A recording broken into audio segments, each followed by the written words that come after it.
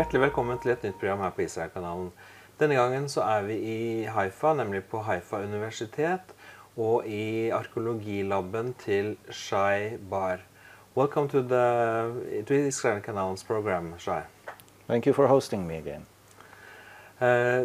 You have been working with Adam Zertals in many years, and you were together with him when you with the altar and the foot. How is the situation now? Well, I've been working with Zertal for about 15 years before he passed away 6 years ago, and I continue all his projects in his memory. The situation now is that we continue with the Manasseh Hill Country Survey. It's a project that Adam started in 1978, which makes it actually the longest archaeological project in the world. That's wow. A lot of 45th year now. And we've been surveying by foot the entire area of middle and northern Samaria, eastern Samaria, and the entire Jordan Valley until Jericho in the south. So it's like 15% of the modern state of Israel. Every meter walked, and document all the archaeological sites in that region. Since Adam passed away, we continued this project, and last year we published the 8th volume of this project out of 10 volumes planned in Hebrew. And this year already we published the 7th volume in English by Brill and Leiden, which is a very good academic publisher.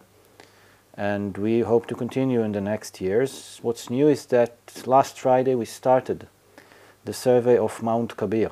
Mount Kabir is a very massive ridge in the center of the Samaria Mountains, not far away, a few kilometers east of Mount Eival and Mount Gerizim.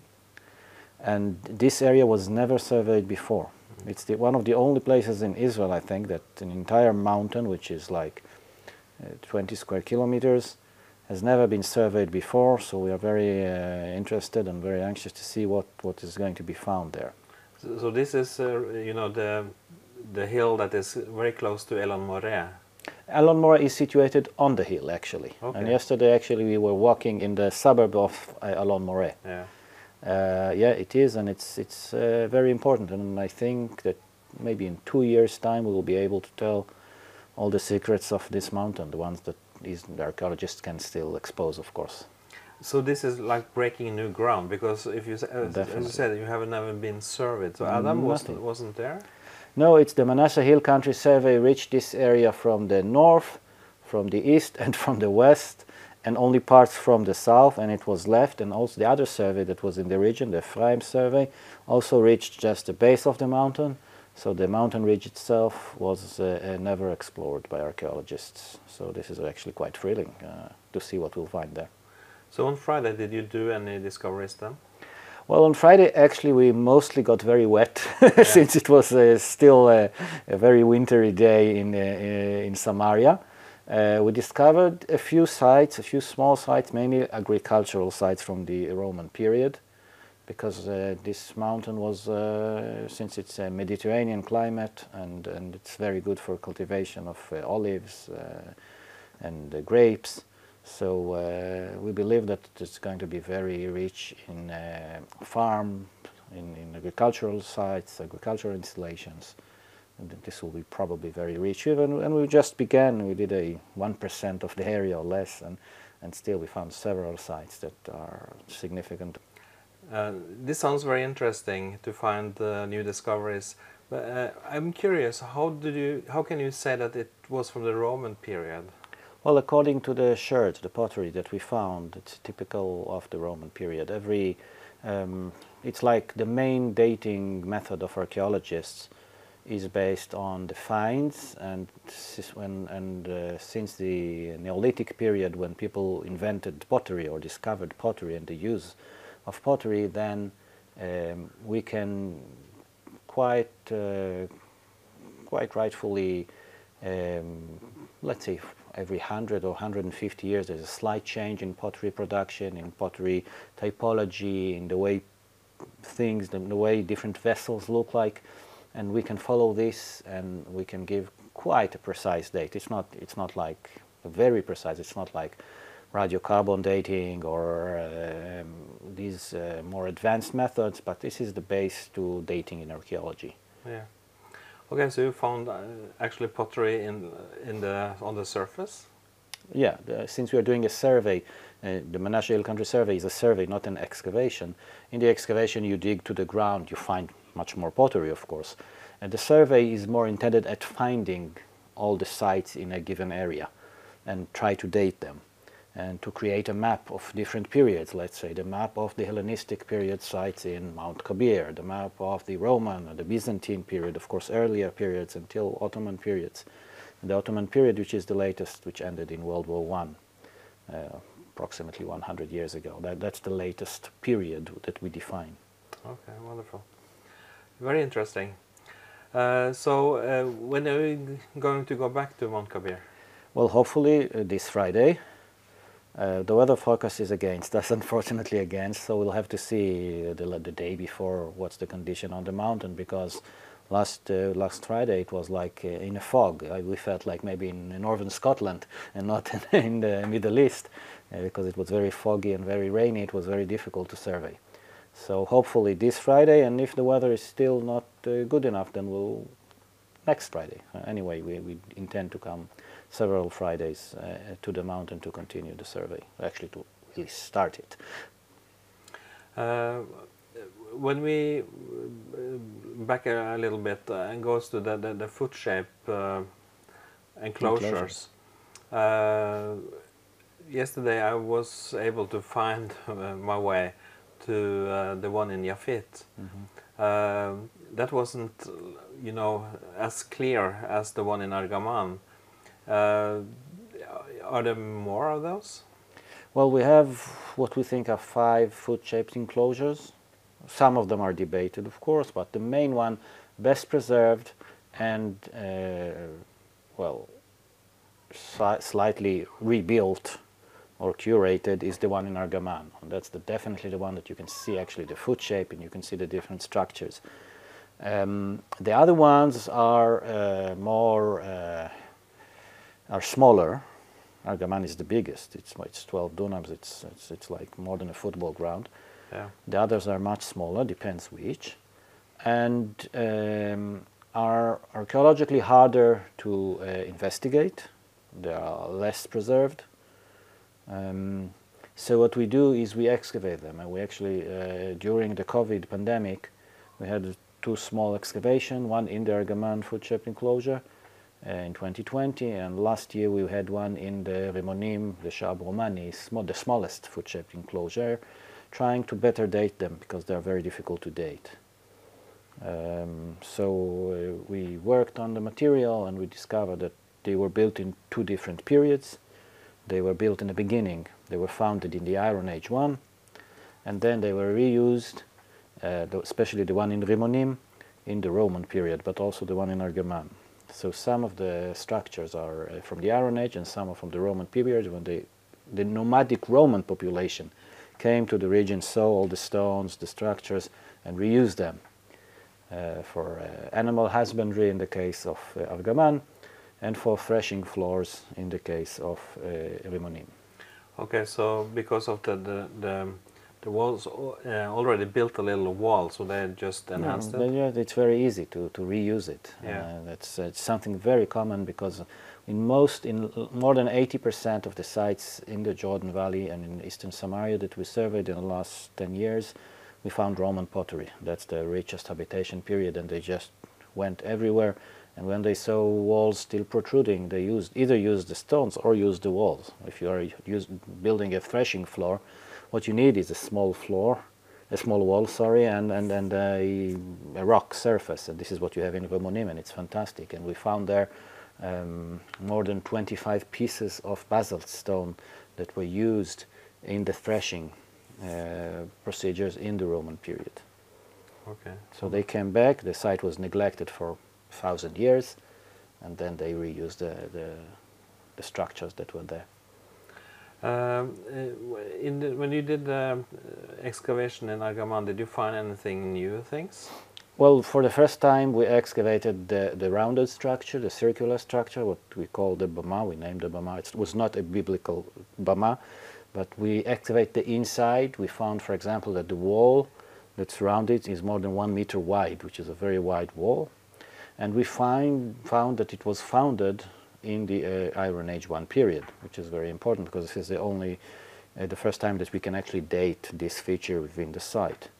On the contrary, or a different date was given to the squarish courtyard in the middle, the higher courtyard, which is actually a Roman addition to the site, for example. Okay, so you can conclude with that wasn't the from site the was, beginning. yeah. So, for example, the square courtyard in the middle is not Iron Age. It was added afterwards.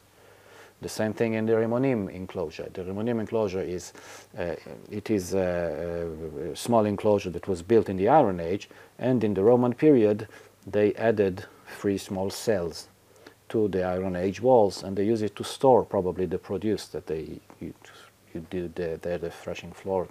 They had to store it somewhere, so that's an addition. So that's the benefit of excavating after surveying, because in the survey you can give certain data, but when you excavate you can look for better data, more accurate data.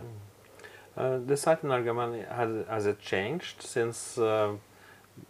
Did you leave it as it was before, or is it? Yeah. You can see also the excavation.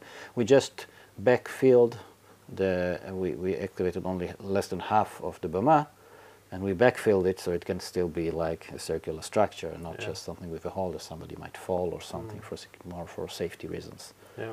When I was at the Yafit foot shape, it was some squares in a line.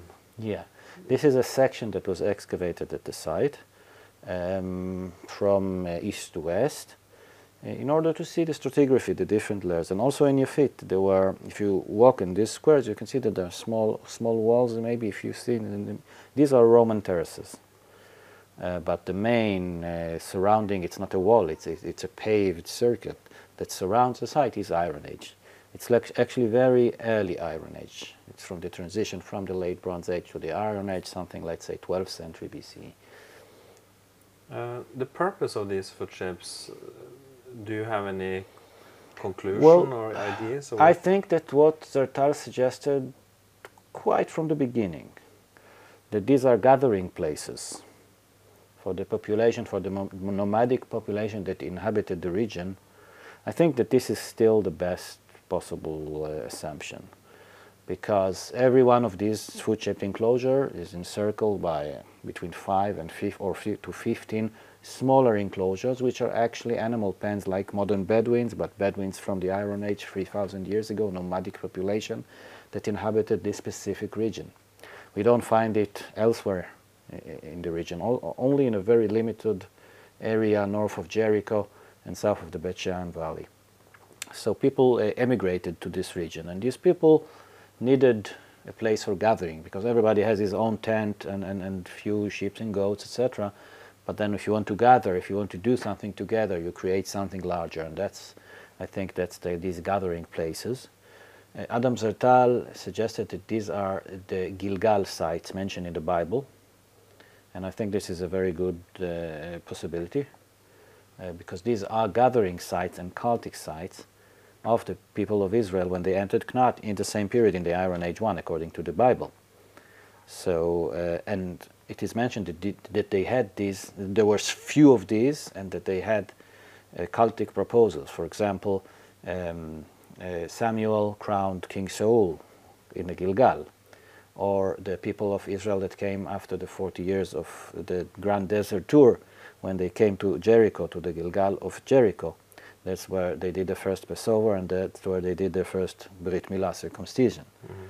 So these are very important sites, and it's not a site. It's not a Gilgal. It's not a place of a name, but a type of a site, because in the Bible there are mentioned at least 6 different of these Gilgal sites, and all of them are mentioned in Eastern Samaria and the Jordan Valley, and all of them are mentioned in the quite early books of Joshua and Judges, which means Iron Age 1. According to the biblical chronology. So you have cultic sites in the Iron Age 1, in the eastern Samaria and the Jordan Valley, and these are possible gathering sites from the Iron Age one in the same location. So this makes this identification very, very plausible. Yeah, it's a little bit confusing to read the Bible, and when you read Gilgal, you think of it as one place. That's true. Because it's a name on a place. And that's true. But that's the big understanding, not of Zertal or us, of course, of biblical scholars already knew. But when you think of Gilgal, and you think it's a place name, like today there is a modern kibbutz called Gilgal, but in the same area. But this is a group of sites. It's a group. It's like saying fort, farm, city, village. You say Gilgal. It's a gathering place, a cultic place for the people of Israel. Yeah. When you look at the word itself, does it mean anything? Gilgal is from Galgal. It's from something circular. So that's okay. So the circular. Also, the circular feature of the shape is also something that is similar. When you look at these sites, these enclosure sites, big enclosure sites. Okay, so what I've heard speculations about is that there may be one Gilgal for each tribe of Israel. I think that's not even speculation, because it doesn't say anything about it in the Bible. So it's speculation, and I don't know what it is based on. Yeah, okay. I think it's a problematic speculation, because if it was written in the Bible that every tribe had a Gilgal, then you can say, okay, but these Gilgals are only located in a very limited, 20 kilometer stripe in north of Jericho. So where is the Gilgal of the tribes that are in the north or in the south or in the west of the area of eastern half Manasseh and Benjamin, maybe Ephraim? But then again, could it be like within a certain time frame after the initial entry to the? It's a speculation without any thing in the field in the archaeology to support it. So people can of course speculate what they want, but then we'll have to find 12 of these. Yeah. We finished now all eastern Samaria. Until Jericho, we cannot enter, of course, Jericho. It's in Area B, but also it's mostly built, so I don't think that if there was something there, it probably did not survive. And I can see more than 5. And 5 also, some of these 5 are also debated. Even within our group of researchers, we are not sure that all the types are completely grouped under these foot-shaped enclosure types. Some of them are maybe different types of site from the same period, by the same population, but different types. Yeah. There was one foot shape that Adam Zertals found in Manasseh. Yeah. And today, I don't know if there are any remains left of it. Unfortunately, it was destroyed during unauthorized construction there, and I'm still. It was very hard. It was the most difficult one to find, because it's very, very fragile. It was very fragile, and it only had a few walls, few things. We were not sure if it is a foot-shaped enclosure. So I still hope that maybe some of it may be found within this new construction area, but I'm not very optimistic. I think that it was destroyed. Yeah, that's a shame. That's a big shame, a very big shame, yeah. I'm fighting all the destruction of antiquity in Samaria, and I don't want to get into political issues, but most of it is done by one party to the conflict. Yeah. And this is a case where the other party to the conflict, which is us, made this terrible injustice to our heritage, unfortunately. Yeah, when we take a look at the site at Mount Ebal, that was also subject to damage. Yeah, twice in the last 2 years, since the COVID pandemic hit the region, hit everywhere, of course. We can see a big rise in destruction of antiquities in Samaria. I can see it in Samaria. I guess it's everywhere. And this, and it also, they hurt a wall in at least 2 different occasions. One, a wall is surrounded, the main structure there is surrounded by 2 enclosures. By the way, they have a shape of a footprint also. And the larger enclosure, its wall, about 30 meters of its wall were destroyed by a Palestinian building a road from the nearby village of Asira Shamalia to Nablus to Shechem. And they dismantled the wall, the outer wall of this compound, of this enclosure, to take the stones and make a road, a modern road out of them, which is very, very unfortunate. And the other case is destruction within the main site, where they burned something there. But yeah, that's a problem. Since the site is in Area B, it's very hard to safekeep it, and everybody can go there and make a destruction. And we archaeologists and people that guard antiquities, we arrive there once in a week or 2 weeks, but all the other time it's empty and people can destroy it, and it's terrible. Yeah. When that happened to that place, I read in the papers, the Israeli papers, that it created a big uproar even to the highest level of the government. Can there be a political solutions to acts like that? First, I have to say I'm not a politician. Yeah. First thing. But I was twice in the Knesset, in the Israeli parliament, to talk about destruction of antiquities in Samaria, or threats to antiquities in Samaria in different occasions. This is a political solution, to take out Mount Eval. The site is just a few meters out of Area C. It's just such a poor decision when deciding to put the lines, the boundaries between the different units, the political units. Somebody, I hope it was not on purpose, put it outside. Which means that in an area that I cannot go and do further research at the site, and I cannot safeguard the site. I is Israeli archaeology. So what can we do is a political question, but I certainly hope, and we are working very hard, that there is another site. We can talk with the other side. For them, it can be a touristical site. We are working very hard on this. A group of many good people are trying to see what can be done. Another thing I can say, and this is very important in the Mount Eval issue, is that finally, after more than 40 years since the excavation, that the main problem of this site, and the main problem that part of the academic world is not accepting it, as the site mentioned in the Bible, is that it was not archaeologically fully published.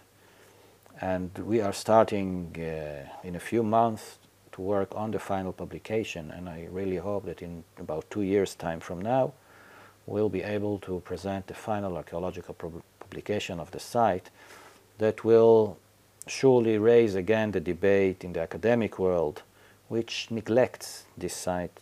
I think it's in a very non-professional way, but neglects the site, and I think that doing this is maybe one of the most important things that is going to be done by our team in the next few years, and finally give the general public and of course the archaeology world a final archaeological solution to what was there, with all the necessary data, very large work, more than 1,500 pages of work probably, but eventually it will give the skeptics and the believers the data, the real data that they can argue on, to base their claims.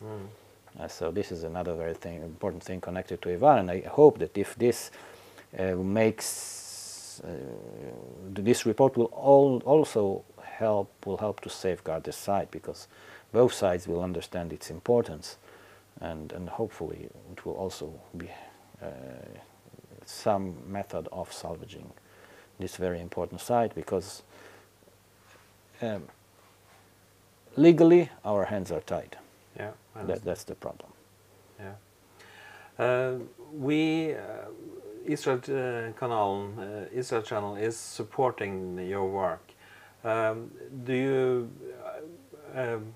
what else do you do to raise funds by other donations? We mainly, there is a problem.